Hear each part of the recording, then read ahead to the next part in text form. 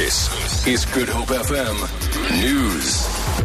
Good morning. President Jacob Zuma says despite the recent spate of xenophobic attacks, South Africa's moral high ground still remains intact. He was speaking after meeting leaders of organizations representing foreign nationals in the country in Pretoria yesterday. The meeting followed attacks on foreign nationals in some parts of KwaZulu-Natal and Gauteng, which left 7 people dead and thousands displaced. Zuma also assured leaders of the migrant community that foreign nationals are safe in the country.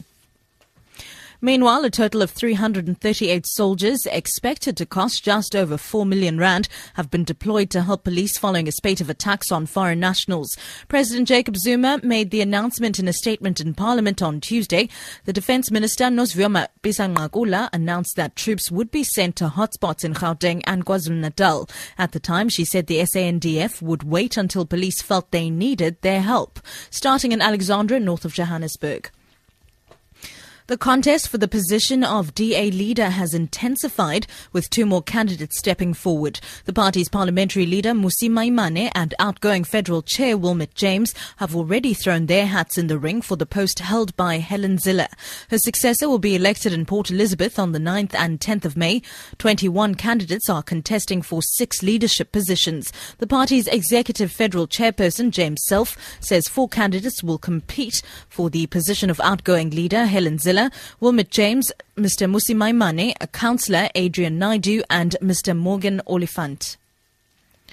3 British men have been jailed for between 8 to 10 years in Ireland after their plot to smuggle $300 million worth of cocaine in Britain failed.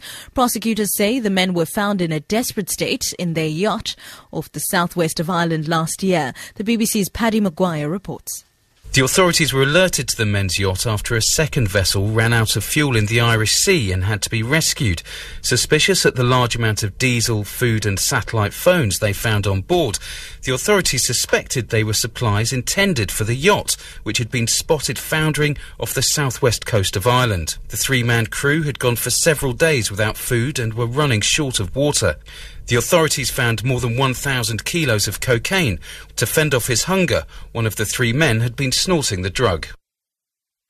And back home, 130 elite triathletes from 80 countries are participating in the World Triathlon Championships in Cape Town this weekend. The triathlon starts with a 1,500-metre swim at the V&A Waterfront's Quay 6, followed by a 20-metre cycle race through the streets of the mother city and a 10-kilometre run in Greenpoint. Cape Town is the 4th city to host the 10-city tour. The women's race is taking place this afternoon and the men's race tomorrow. Race promoter Ian Banner says South Africa's best hope will be Marie Rabi. For Good Hope FM News, I'm Sibs Matiela.